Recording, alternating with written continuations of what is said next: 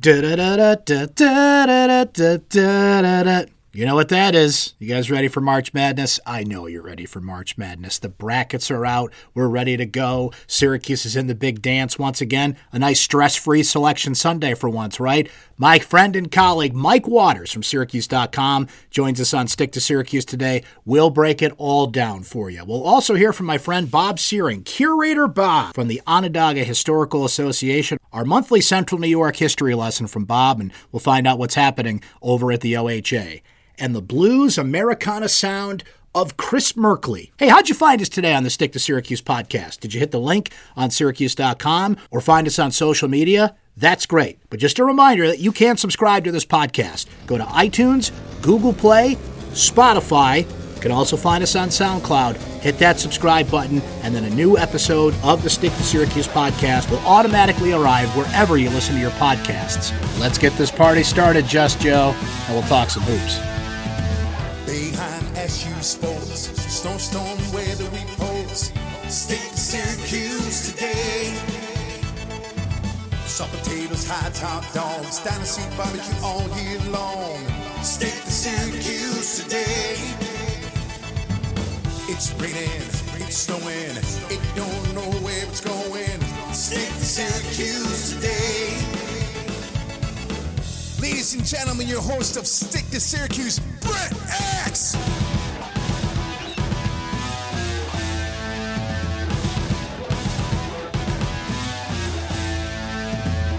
In 2016, the Doug Gottliebs and Mike Greenbergs of the world were certainly upset when Syracuse was included in the NCAA tournament field as a 10 seed. All they did that year was make a run to the Final Four. In 2017, we thought Syracuse's buzzer-beating victory over Duke was good enough to get them in the field.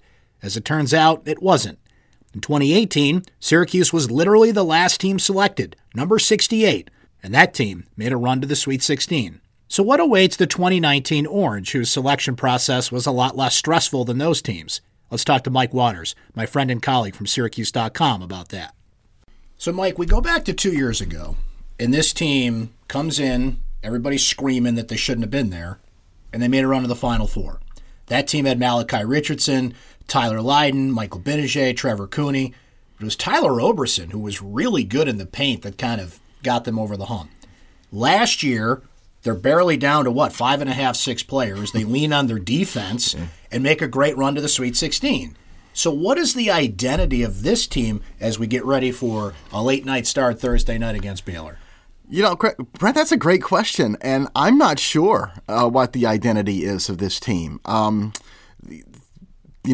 All their individuals have been so inconsistent, and last year's team really just they hitched their success onto the fact that they were just going to play defense.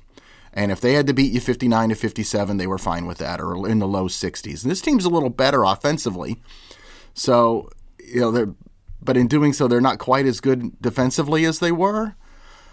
I would say if you had to look at anything, I think the key factor for this year's team is, even though they're not a great three-point shooting team percentage-wise, they need to hit threes to win. I think the number is 17-3 when they make 10 or more three-pointers in a game. That's a really impressive winning percentage, and I think it was 9-2 in the ACC. So even against the ACC competition, if they make threes, they can win. The only problem is I don't really know if it's your identity when you don't make, as a team, an incredible percentage of them. And that's what we hear this time of the year. You got to make threes, guard play, like all the cliches come up. But that's the big difference between last year's team and this year's team. And specifically, you have Elijah Hughes that can hit some threes, and you have Buddy Boeheim, who's been coming around and has played better as of late, that can hit some three-pointers. So I wonder, you're Baylor, how much film do you study? How much of these trends do you notice? And could one of those guys kind of get open and be an X factor in this game? If you're Baylor and you're looking at Syracuse, I think you look at a couple things. First of all, you know who Tyus Battle is, and you have to figure out a way to stop Tyus.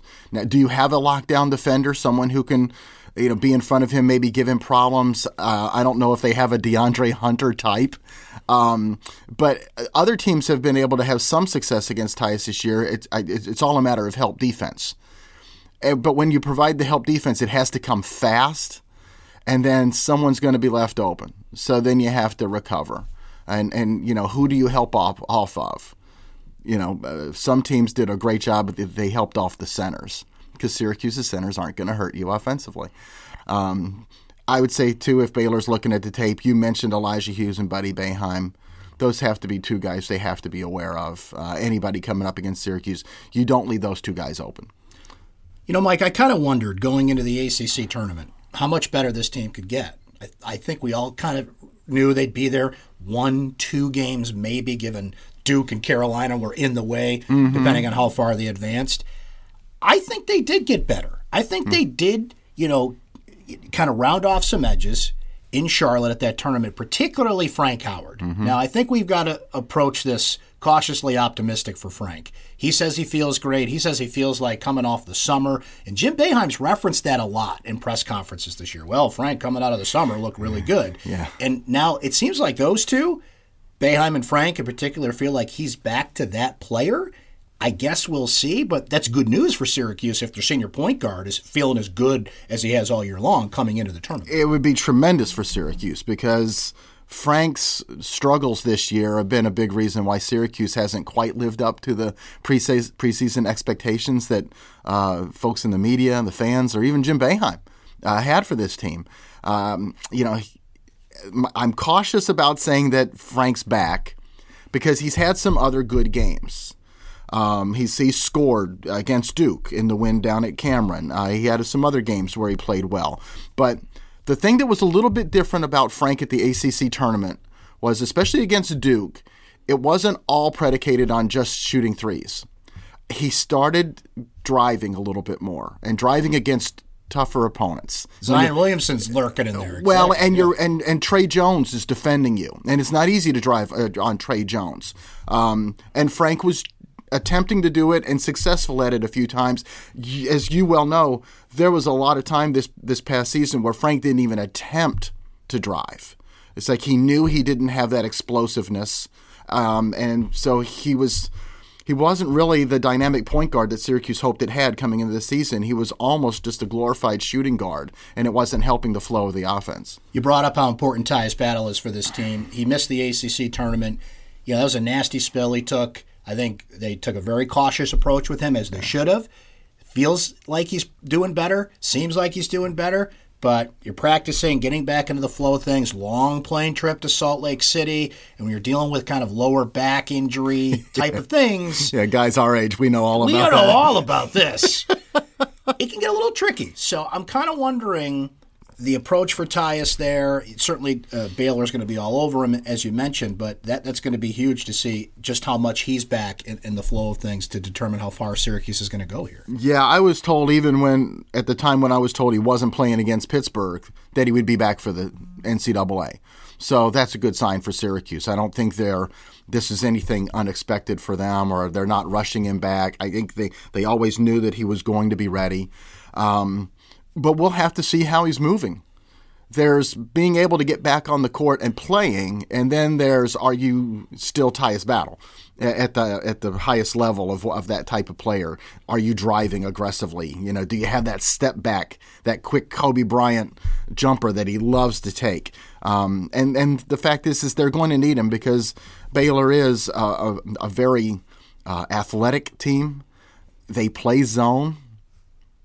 Interesting. Hello. Yeah, they play zone. So it's a 1-3-1 zone, right? They played some 2-3 as well. They do play Yeah, some Scott Drew has a 2-3 in his arsenal. Wow, we're just blowing up the narrative here, Mike. What I know. is Syracuse's big advantage every year? Nobody plays that zone. Hey, and we can talk about that if you want. How's Baylor going to do against the zone when actually they do see one? So and they play it themselves. So, but going back to Tyus, is he really at 100%? Or is he, I'm fine and I'm able to, I'm playing and I'm not hurting myself by playing, but I'm stiff? Well, it's not only that, it's how they played without him, Mike. I mean, anybody that says this was a better team without him, just hand in your basketball card right now. You're not allowed to watch this team anymore. Listen, they did play well. But they did play well. They adjusted, particularly you could see a lot less, how can I put this? They were a little less selfish. They moved the ball around and they rallied. They kind of figured out, like, this is how we're going to win without our best player. So now when you interject your best player in there, you want Tyus with the ball in his hands, but there were some good things they did without him on the court. So how do you mesh those two together, I guess, is the big question. Buddy Boeheim played well at the ACC tournament. Played well, and it wasn't just, again, all shooting threes either. Buddy has kind of developed this little... I call it the YMCA drive because it's not like he blows by people, but it's kind of like this slow, like dribble, and he's 6'5", and he gets into the lane, and he'll rise up, and he takes the little soft jumper, and it's great. He doesn't have to blow by people. He doesn't go all the way to the rim, but he gets to about 10 to 12 feet, and he's good at that. And that's great because... he gets a little bit of an edge on his drives because people have to come all the way out on him. Because you give him space, he's going to knock that three down on you. So that was a good sign. I tell you what, Marek Dolezaj played well against Pitt when Pitt went zone. And then maybe this is something that Syracuse fans should watch for as Syracuse gets ready to go up against Baylor. Syracuse found success in the second half of that Pittsburgh game when Pitt was playing zone by putting Marek in at the 4 and put him at the high post. And he can turn around and he can make that 15-footer, but he's also a tremendous passer. He's got good court vision. So the ball was moving. Ball goes into the high post, and he was swinging it to Buddy Boeheim on the other side or Elijah Hughes and all those threes that Syracuse made in the second half of that game where they blew Pitt off the floor in the second half. I love that combination of Marek at the high post. You touched on it. Baylor plays a little zone, so they've seen a little zone. They're an interesting team in that they're pretty parallel with Syracuse in terms of record and where they finished in their conference. They had a key injury down the stretch. They lost a few games at the end of the regular season, as Syracuse did as well, and they were without one of their key players. So what do we know about Baylor and how, at least initially, these teams match up? Well, you mentioned the player that got hurt, Tristan Clark, 6'9", sophomore, tremendous player, maybe their best player or second best player. He got hurt after 14 games. So 14 games into the season, Baylor had to rework itself. They had to readjust, and they really did a good job, actually. There was a point earlier this year where I forget exactly what their record was. I think they were about 15-6. But then they kind of slumped at the end of the year. And they've lost their last 4 games. They lost their last 3 regular season games. They lost to Iowa State in the Big 12 tournament. Now, Iowa State's good. Iowa State won the Big 12 tournament. Yeah, so it's not a bad thing to have lost to Iowa State, but they lost the 3 games leading up to that. So this is probably a Baylor team that's got to try to figure out where they are as well and kind of get their legs back. I mean, but sometimes that week you get leading up to the NCAA tournament allows a team to figure things out a little bit, refocus on themselves, and maybe get away from the opponents that know you. I mean, how many times have we seen Syracuse limp, down the last 5 regular season games, go 1-4 or whatever, and get bounced in the tournament? But then as soon as they see somebody that's not familiar with them, they pick things up and they go and win a couple of tournament games. Now, coaches can't look ahead, Mike, but we can. Yes, right. Barring another upset of historic proportions, Gonzaga is going to be waiting for the winner of Baylor and Syracuse. And Syracuse is one of those teams that's had a lot of success against Gonzaga in recent years. Yeah. They don't scare off Syracuse, and Jim Boeheim and Mark Few know each other really well, and it'll be interesting if they match up again. This one will be in Salt Lake City, so certainly a lot of Gonzaga fans are going to make that short trip, but I'd like to see that matchup again. I think it'd be fun. Jim Boeheim and Mark Few won't like it because, coaching friends don't like to coach against each other, especially in the tournament. But it's kind of funny. Julie Boeheim apparently was on the phone with Mark Few's wife Saturday night. And Jim said he told Julie, you might want to tell her we're probably heading out that way. And sure enough, he was right. I think a lot of people had it scoped out that Syracuse could end up on the 8-9 line and would almost have to be sent west. So they end up with Gonzaga. They played Gonzaga in the second round in 2010. It wasn't the greatest Gonzaga team ever. I think they were perhaps an 8 or a 9 seed. Syracuse won and went on to the Sweet 16. And then in 2016, they saw them in the Sweet 16 in Chicago. And this is in the middle of that run to the Final Four for Syracuse. And, man, that was a tremendous game.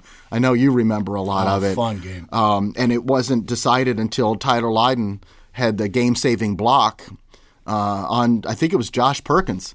right. who is now Gonzaga's senior point guard or junior point guard, but he's their starting point guard. So very few guys for Syracuse left from that year, but Gonzaga has Josh Perkins left around. So, but yeah, you had Sabonis' kid on that team. Kyle Wilcher was on that Gonzaga team. That was a really good Gonzaga team. But Syracuse pulled off the upset and went on and, of course, beat Virginia 2 days later. Hey, what do you say? Have a happy day, 'cause we're living in Syracuse. So we're back here at the OHA, the Onondaga Historical Association. My man Bob, curator Bob, is here. You want to grab the guitar again, like last time? I need a couple pints of Guinness before we do that. That's it. It's one of the things I wanted to talk to you about because we're just coming off St. Patrick's Day, and we had Peter Coleman and David Hoyne on the show last week, and it's fascinating to hear them talk about Irish culture. Yeah. So I wanted to talk to you about Irish history. Now, we all know the green light on top, the stone throwers. You go to Tip Hill and stand on a street corner for 5 minutes, somebody's going to tell you those stories. For sure. But the Irish history in central New York goes a lot deeper than that. Yeah, it goes, really it goes back to even before the Erie Canal. So the first Irish people are streaming into, Onondaga County very early in the 1790s and the early 1800s. They come to work in the salt industry. Come to boil salt in the salt blocks, and it is actually those salt blocks, which is where they bring their potatoes, and that's how we get the salt potato stuff. So it's like stuff like that. And so once you have a community of Irish people here, it's a welcoming community, particularly because the Irish are really discriminated against in a lot of places. So they can come here to a place like Syracuse, and by the 1850s, there are several thousand Irish people living in a city. Syracuse's population around 20,000 in the middle of the 1850s. About 6,000 of those people are Irish. Where was the conflict there? So if they were being discriminated against, who was not happy that they were? If you've seen Gangs of New York, Scorsese's movie, right? Bill the Butcher, the Americans, that know nothing, that nativist strain. So these first generation or second generation Americans in the first place are upset, A, that there are immigrants coming in, and B, that they're Irish, because there's this stereotype that the Irish are slovenly Catholics. They don't think for themselves. They're illiterate. They're not good fodder to make real Americans. So they come in, and they're also upset that they are basically easily sort of swayed to vote Democratic. So it's a political thing. It's an economic thing. I should know Bob is wearing a hat right now. You could be in the movie Gangs of New York. I could indeed. That is a fantastic hat. Thank you, sir. I've worn one of these most of my life, sort of an homage to my grandfather. There you go. My whole family on the mom's side is Irish all the way. Really in the spirit of this thing. I'm not going to put out a picture of this or anything. I'm just going to let people use their imagination. That's what the beauty of this format. Right? It is wonderful. Draw pictures with words.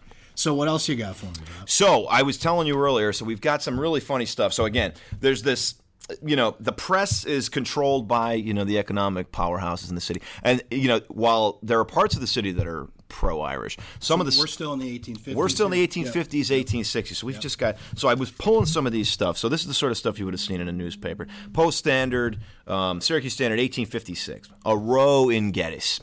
A wicked row occurred Thursday night at a dance in a part of Geddes known as Tipperary, in which an Irishman named Gabby Mike, great nickname, got a terrible thrashing. After Mike got some 3 inches of whiskey in his stomach, he became quite valiant and allowed he could lick every Greek on the corporation. A little chap about the size of Mike took up the challenge and went in on his muscle. In a few minutes, all the starch was taken out of Mike, and the row ended by carrying him home on a hand wagon. That is spectacular. How come we don't write like that anymore? I don't know. And when did we stop covering bar fights? Yes. I mean, let's go, right? It's a whole new beat. I'm going to pitch this to my bosses. It's a whole new beat. So, I mean, this is... Wait, what's... Did you say knock the starch out of it? Knock the starch out. I kind of think it's... Again, this is all sort of anti-Irish. I think it's a reference to potatoes. Ah. Ever starchy. Okay. But this one reminded me... This is funny because my grandfather, who's an old Irish guy, used to say lick. Like, he'll lick you, which we laughed at as kids because we couldn't figure out what the hell he was talking about. And I love the row reference. The row, yeah. That needs to come back. Exactly. Let's go have a row. Yeah, have a row, man. Me and you have a disagreement, sir. We're going to go have a row in the streets. That's right, a roll in the street after a couple pints. So, I mean, like, it's funny. So you've got this sort of stuff going on in the press. And then, as the Irish population continues to grow, continues to thrive, gets itself into positions of political power, we get up to, one of my favorite stories as of late has been the story of the boy mayor, Mayor James McGuire, who's elected to office in his mid-20s. and comes in on this really sort of strong, progressive platform. He calls for the city to take over ownership of the electric streetcars and stuff like that. He's a strong proponent of labor rights, and he really sort of lays a groundwork for Syracuse as a really sort of progressive city. So how come Mayor McGuire swept in and was elected so young? Just jumped in the pool and yeah, he got in, or? He seemed to be a very charismatic guy. You read all the sort of press clippings about him. He just had that charisma. He had that personality. Great on the stump. Really had a brain clearly for organization. And it was a period where Syracuse was sort of under stronghold of Republican politics. Syracuse has always been a really strong Republican city, back to the party of Lincoln. But McGuire, he was from here. He had been born and raised here. His father had been sort of an activist fighting for 8-hour workday and things like that, and the labor union. So I think he just had a lot of support that way. One of the really cool things is once he leaves office in the early 1900s, he continues to sort of organize Irish interest as the Irish themselves are fighting for independence against Great Britain over there. So Syracuse actually plays a really large role in some of that transatlantic politics. Chris Merkley has performed over 1,000 shows from the streets of Paris to venues throughout Europe and across the United States. He's released 9 albums with a variety of groups, which include the songwriting duo Merkley and Morgan, his high-octane bluegrass and country blues globe-trotting band The Crooners, and the swampy blues rock trio of Digger Jones. Hurry up and wait, take a break and breathe. It's another day, it's another week. Will what you want of the what you choose. It's a little world with a lot to do. New York to Nashville, again I'm on my way. In addition to an extensive career of recording and touring, Merkley has composed and produced an extensive catalog of original music for television and songs featured in several independent films, including for HBO. Now, this is the part where I usually toss to the interview that Kathleen Mason from K-Mace Production does with our weekly artist on the sound scene. Due to an editing mishap this week, we don't have that interview. My apologies for that. But what we do have is Chris's great music, and I would encourage you to visit his website, chrismerkley.com, to learn more. So let's take a listen to this tune from Chris's latest album, Mementos. It's called Suitcase Full of Stars. I think you'll like this one. Whittle away the days beneath the same moon. I sit and I watch these falling grains of sand. Living today but dying just to see you. So I sit and I wait until the day I can. If you ask me for the world, bring it round. If you ask me for the stars, I'll pull them down. And one by one I'll stack them up, and row by row I'll color code a suitcase full of stars for you to hold. Only you and your eyes in the morning. Well, only you can ease my mind this way. What you do is magic to my senses. I don't need to mention all the things you do and what I'll say is ask me for the world, I'll bring it by. I'll pull all of the stars out of the sky. Just ask me anything you like, no matter what the sacrifice. I'll do it, you don't need reason why.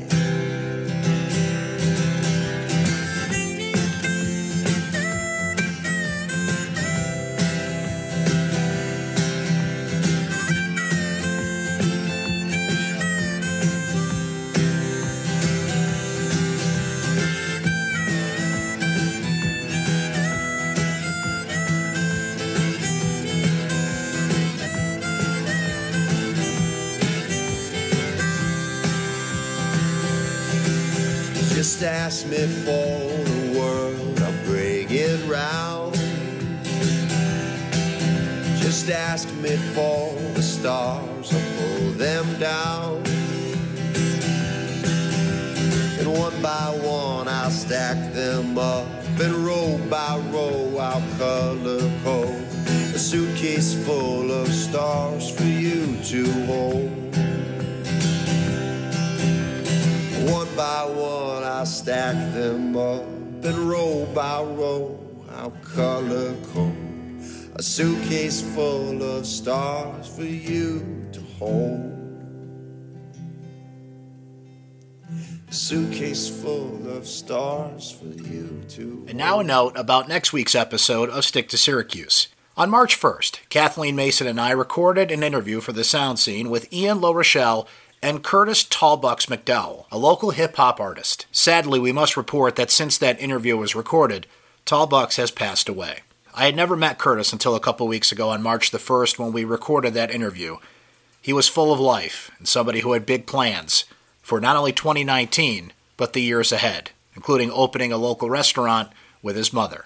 Curtis was a dedicated father, a dedicated musician, and loved by his friends and family, and will be dearly missed.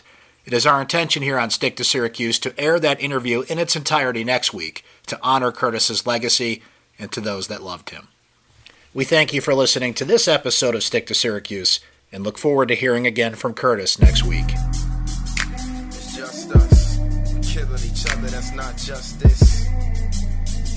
It's just us. And we killing each other, that's not justice.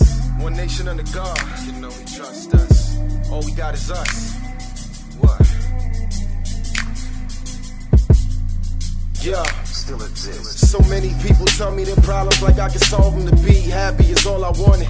No drama, but it's dangerous to swim with piranhas. Dealing with my kids and they mamas. I'm the realest of fathers. I feel the hearts of the people. Why you feeling designers? With skin pillars, Madonnas. I build with my brothers. Police scared of our minors.